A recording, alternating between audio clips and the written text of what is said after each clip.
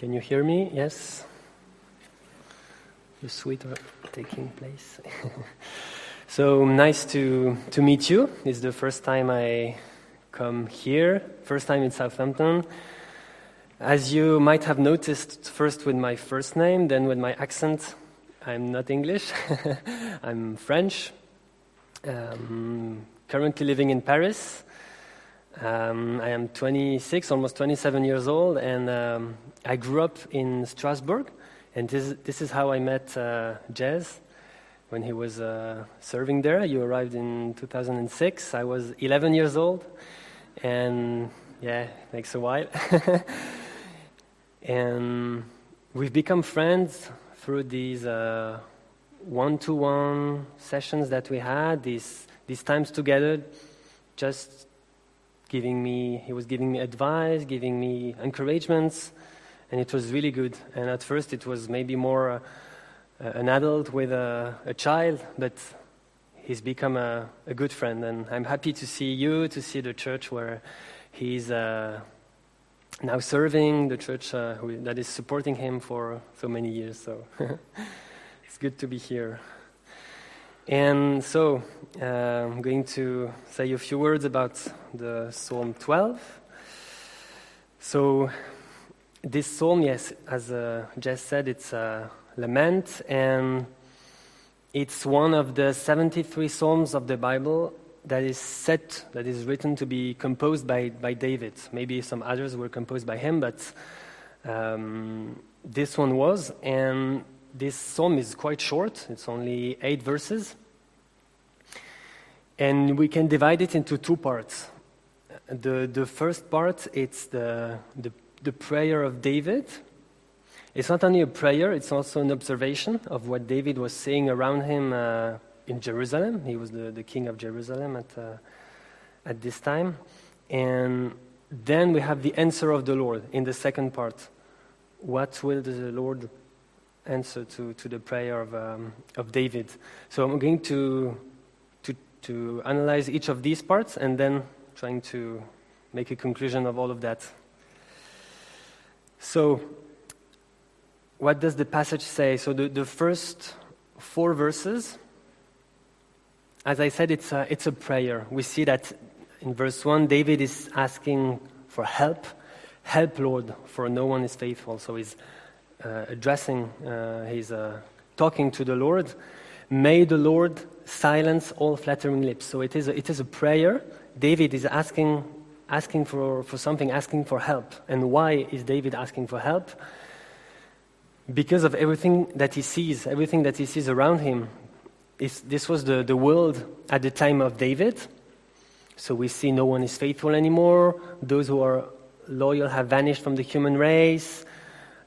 People are lying, are flattering, are having a boastful tongue. And this was the world at the time of David. And we could wonder, what about now? Has it really changed?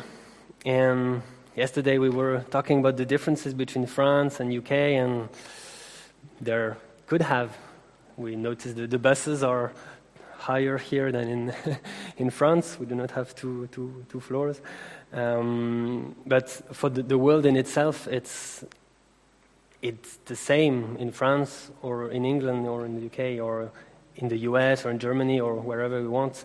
And it was also the case at the time of David 3,000 years ago. And it was different, but the world, spiritually talking, was the same. And as it's written in Ecclesiastes, there's nothing new under the sun. And we can say that today, there's nothing new under the sun as well. And we see also in this first part that David is focusing on what the people were saying. The lies, the flatteries, the boastful tongue. And when I was reading this psalm, I found many parallels with the book of James. I found it really interesting to draw this parallel and to find the equivalences in the book of James. We can read concerning the what I call the power of the tongue. It's more an expression that we can find in James. In James 3, verse 6, the tongue also is a fire, a world of evil among the parts of the body.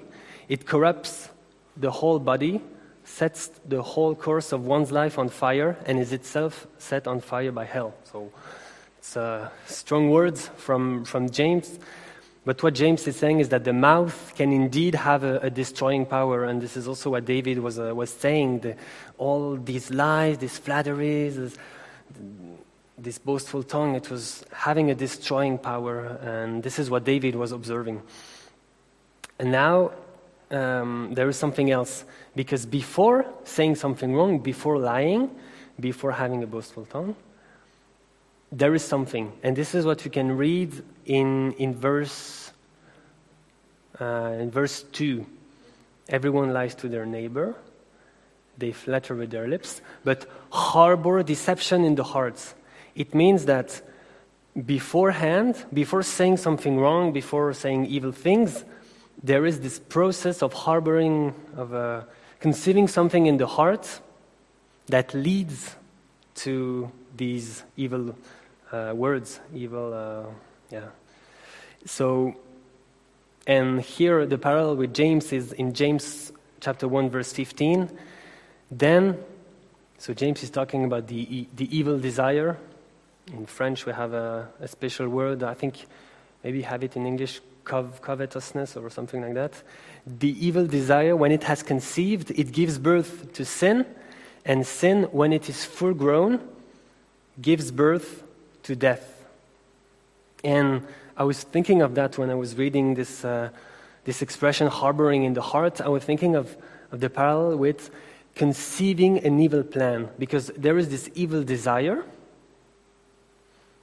This evil desire is in the world. We know what is in the world, the lust of the eyes, the lust of flesh, and the pride of life, in 1 John 2:16. And because of all these things, we have evil thoughts, or evil desires. Then it conceives something. This is what David is calling harboring in the heart. And it gives birth to sin, and these sins here, the lies, the flatteries, the boastful tongue. And when it is full grown, it gives birth to death. And death, could say many things about that, but we can consider it as the separation from God, the spiritual separation. But there is a solution to be reconciled, but we will talk on that in a few seconds. So this is, this first part, it's at the same time a prayer of David, but because he's observing all the evil around him, so he's asking for help, for verse 1, but also may the Lord silence all flattering lips. And in other versions it's also said, may the Lord cut off. So it's quite strong what David is asking. Help, but also that all these lips can be silenced. And the question we could ask is, what about us? How can this passage talk to us? So we've already said a few words about that. And coming back to the tongue, in James 3, let me read another passage from verse 9 to 12. With the tongue we praise our Lord and Father, and with it we curse human beings who have been made in God's likeness. Out of the same mouth come praise and cursing. My brothers and sisters, this should not be. Can both fresh water and salt water flow from the same spring? My brothers and sisters, can a fig tree bear olives or a grapevine bear figs? Neither can a salt spring produce fresh water. So we could think, okay, this is the world. This is what David was observing. We will see in the second part there is the word, the wicked. And the wicked in the Bible, it's always the ones who are not among God's people, the ones who are not saved. But we see in this passage of James that we also need to be careful, because this should not be, as James says, but this can be. And we need to be careful. How should we do then? And then we come back to also this passage of James 1. I'm going to read James 1, verse 14 and 15. But each person is tempted when they are dragged away by their own evil desire and enticed. And then again, verse 15 that we read just before. Then after desire has conceived, it gives birth to sin, and sin, when it is full grown, gives birth to death. So here as well, this is in the New Testament. James is talking to Christians. This is what we see in the introduction of his letter. And we can also be taken in this, what I will call this vicious circle of that James is describing. Evil desire, aware or not. Sometimes we can have evil desire that we're not aware of, and we need a revelation from God to show us that we have evil desire. Or sometimes it's aware. Then it can lead to an evil plan. Then it can lead to sin progressively. And when it is full grown, death or separation from God. And of course, as Christians, we have a solution if we're separated from God. But what we need to do is not to wait for the fourth step of the process, death. What we need is to break the circle as soon as possible. And how? If we have an evil desire or an evil plan, we have always the possibility to refuse it. And how? And here we could check the example of Jesus. It's the best example in the New Testament. When he was in the desert, he quoted the word. The devil, Satan, came to him 3 times, and he quoted Deuteronomy 3 times. So with the Bible, with the Word of God, it's one of the best solutions. It is written, you shall not tempt your God. So it's one way. Then the second way, of course, it's prayer. Here as well, Jesus in the desert, he was not just spending good time in the desert. No, it was hard. He was fasting and praying. I think he was praying in the desert. He was seeking his Father, and it's also a good solution. If we are in communion with God, through the Word, through prayer, we will be able more easily to break this circle.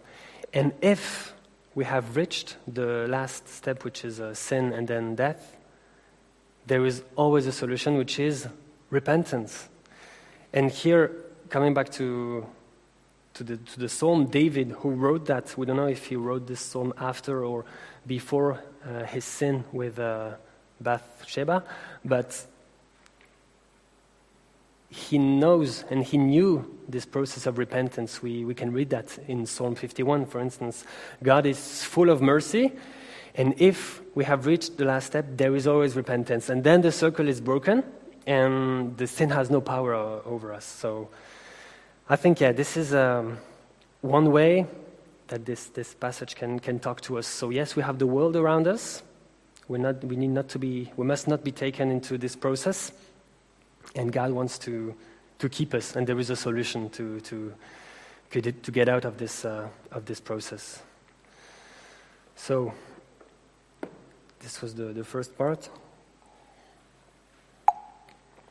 Then, if we go to the second part, verses 5 to 8. So there we have the answer of the Lord. I'm going to just read it again because we just read it, but it was already 15 minutes ago. So verse 5 to 8, Psalm 12. Because the poor are plundered and the needy groan, I will now arise, says the Lord. I will protect them from those who malign them. And the words of the Lord are flawless, like silver purified in a crucible, like gold refined 7 times. You, Lord, will keep the needy safe and will protect us forever from the wicked, who freely stretch about when what is vile is honored by the human race. So, David was asking for help. The Lord answers, I will now arise and protect my people. This is the answer of the Lord. And what is causing this reaction of the Lord? It's the prayer of David, but it's written in verse 5, because the poor are plundered and the needy groan. So it's for this reason. It's not because of the evil words or the evil plans of what David was saying around him. It does not mean that God accepts that or is indifferent to that, but here his reaction, I will now arise and protect my people, is because the poor are plundered and the needy groan. In James 5, verse 4, you can see also a parallel with that. Look, the wages you failed to pay the workers who mowed your fields are crying out against you. The cries of the harvesters have reached the ears of the Lord Almighty. So James is talking to rich people, but not because they were rich, but because they had a bad attitude with their riches. And here also in James 5, it's, poor and needy that God wants to protect, but physically or naturally talking. In this passage of the Psalm 12, it can be those who are poor and needy naturally, but it's mostly spiritually that God wants to protect his people who are poor and needy. And it reminds me of, when I was reading that, it reminded me of a famous hymn that I like in English. Come ye, sinners, poor and needy, weak and wounded, sick and sore, Jesus ready stands to save you, full of pity, love, and power. And I really like this hymn, but it's not only a hymn, it comes from the Bible. And yes, we could think that this expression, poor and needy, is, we could think, okay, why was David poor and needy? He was the king over Israel. He had everything he wanted. So, of course, he's talking spiritually. And what is also very interesting to notice in verse 7, David is writing, you, Lord, will keep the needy safe and will protect us forever. So he's talking about the needy, and then the Lord will protect us. So in a way, he's including himself among those who are protected by the Lord, and therefore among those who are poor and needy. And you could say maybe it's a shortcut and you're going a little bit too far, but in 4 Psalms there is this expression, I am poor and needy, and it is always said by David in a Psalm of David. For instance, in Psalms 40, verse 17, but as for me, I am poor and needy. May the Lord think of me. You are my help and my deliverer. You are my God. Do not delay. And there is also Psalm 75, 86, 1 or 109, 22. For I am poor and needy and my heart is wounded within me. So David in 4 Psalms and also in this Psalm 12, maybe indirectly, not directly, but he's saying, I am poor and needy. And as I said, he was the king over Israel, so he had everything that he wanted. So we are sure that he was not talking about his goods or what he was lacking. He had everything he wanted. But he was poor and needy spiritually. So it's very important to understand that this state is spiritual. And so those who are poor and needy, so first they are protected from the wicked. This is what we see in Psalm 12. The wicked who malign them. In Hebrew it's who blow against them. And who freely strut about. And David was hating injustice. Also, we see that in many, many Psalms that David was hating injustice, and God as well. He hates injustice. David was not bearing the fact that they were doing evil things. They were maligning those who were poor and needy. And then they freely strut about. They freely strut about. They are here without being punished. And that was also on David's heart. And it's interesting because, as I said in the first part, David was asking for help, but also that the Lord may silence all flattering lips, or cut off all flattering lips. And in the second part of the psalm, the Lord is more answering on the first prayer of David, that the Lord will protect his people. He'll protect them spiritually. He's not talking about any punishment or things like that. And another parallel with James 4, verse 12. There is only one lawgiver and judge, the one who is able to save and destroy. But you, who are you to judge your neighbor? And we could think about that. Yes, it's true. God hates injustice. It's written many times in the Bible. God will judge. But we need and we can cry to God for injustice, that He will do something against that. But we must not judge ourselves and take the place of God. God is the lawgiver and judge, and He will make His job, we can say. He will do that, because what He says, He will do this. And it's a good transition with the last verse of the second part that I have not talked about yet. God will do what He promised, because His words are flawless, like silver purified in a crucible, like gold refined 7 times. So it's amazing. What the Lord says is perfect, it's flawless, it's precious, because silver and gold, they are the most precious metals that we can find in the Bible. Purified and refined, so it means it has been tested and tried. And in a crucible, so at really high temperature, and 7 times. 7 times, it's also a number of perfection. So the words of the Lord, we have no doubt, they are perfect. And the words of the Lord compose the word of the Lord. So what God says, He will do that. And this is also the safety of David, that the Lord speaks and He will protect His people. And it's a real safety for us as well, because He will protect us. And it's very important. And to finish this second part, just a few words, a few questions we could have. What about us? Of course, the first question is, as we poor and needy as David was? And as I said, we need to consider that spiritually. In James 4, verse 9 and 10, grieve, mourn, and wail. Change your laughter to mourning and your joy to gloom. Humble yourselves before the Lord, and He will lift you up. We don't need to forget that it's a psalm of lament. So, and it's true in this passage, James is not talking to all Christians. He's talking to Christians who were friends of the world. And they were not feeling poor and needy at all. They had everything that they wanted, and they were not feeling poor and needy, living their life. We will go there, we will run a business. They don't even ask God what they need to do. And James blames them for that. Of course, not for being rich.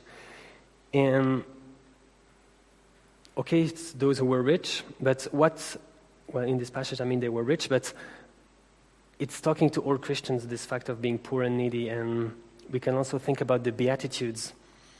Blessed are the poor in spirit. When I was young, I was not understanding poor in spirit. What does it mean? But it's when in your heart you feel needy, you feel that you know that you need God to feel something in your heart. And it's an attitude, and it's an everyday attitude. And if we have this attitude, we will be blessed. Not according to the world, but according to God. We have the blessing of God, which is the most important one. And very quickly, two questions. What is our attitude when we see injustice?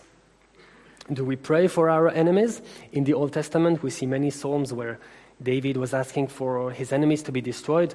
Today, we know with the teaching of Jesus that we need to love our enemies. We cannot make such prayers as David was making in other psalms. Do we rely on God? How do we react in front of injustice? It can be a test sometimes. And James 1:12, blessed is the one who perseveres under trial, because having stood the test, which could be, for instance, injustice, that person will receive the crown of life that the Lord has promised to those who love Him.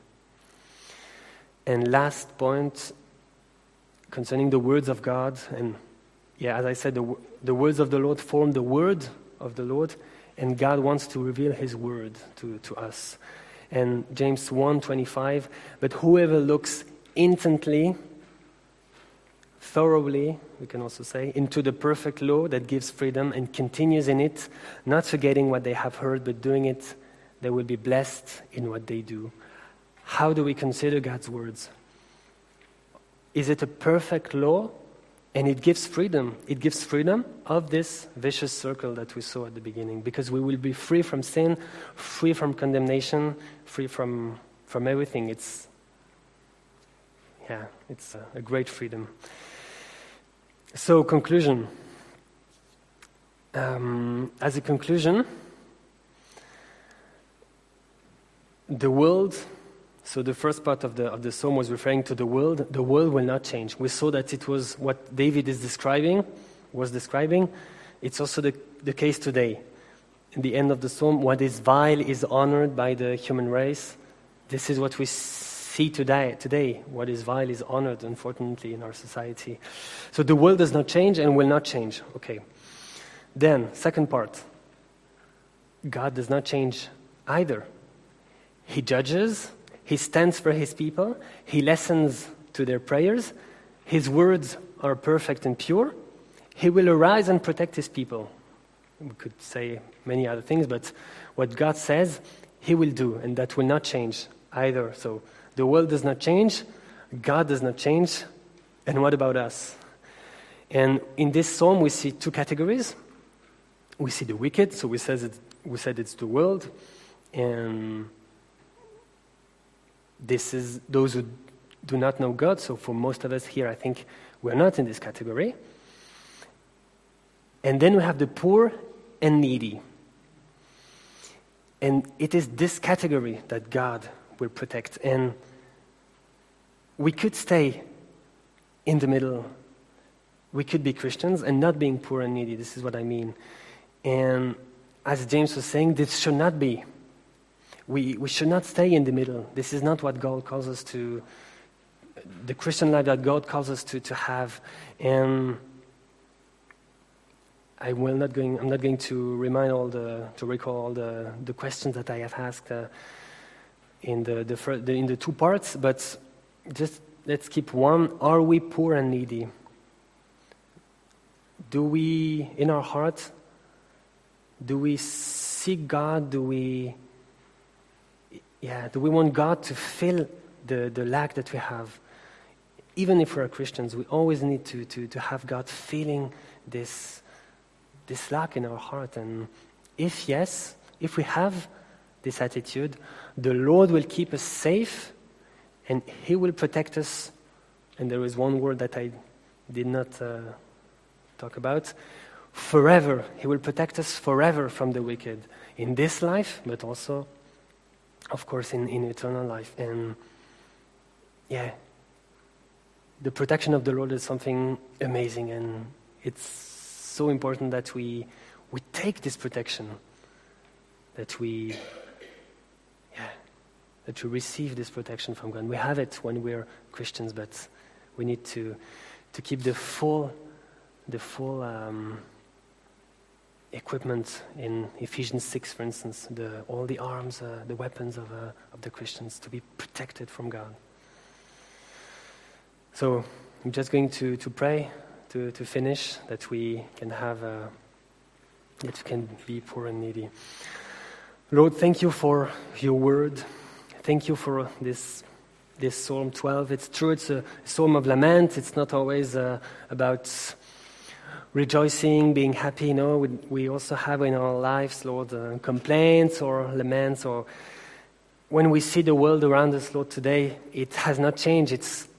It was the case at the time of David, and it's the case today, Lord. The violence is exalted among us. Well, not among us, but in the world, Lord. And we pray for your protection, Lord.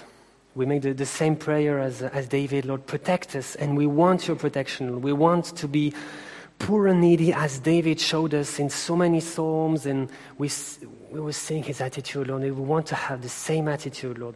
We want to be poor and needy. We want to be poor in spirit, to receive what you have prepared for us, Lord. And you want to protect us. This protection is spiritual, Lord, and you want to, you want our hearts to be kept under your power, Lord, and under your hand, because your protection is perfect. Your words are perfect, Lord, and you will accomplish your word, and you will protect us. Even if we don't feel it, it doesn't matter, Lord. You protect us, and we know that because your word is true, is pure, is perfect, Lord. Thank you for your blessing. Thank you for your protection, Lord. Amen.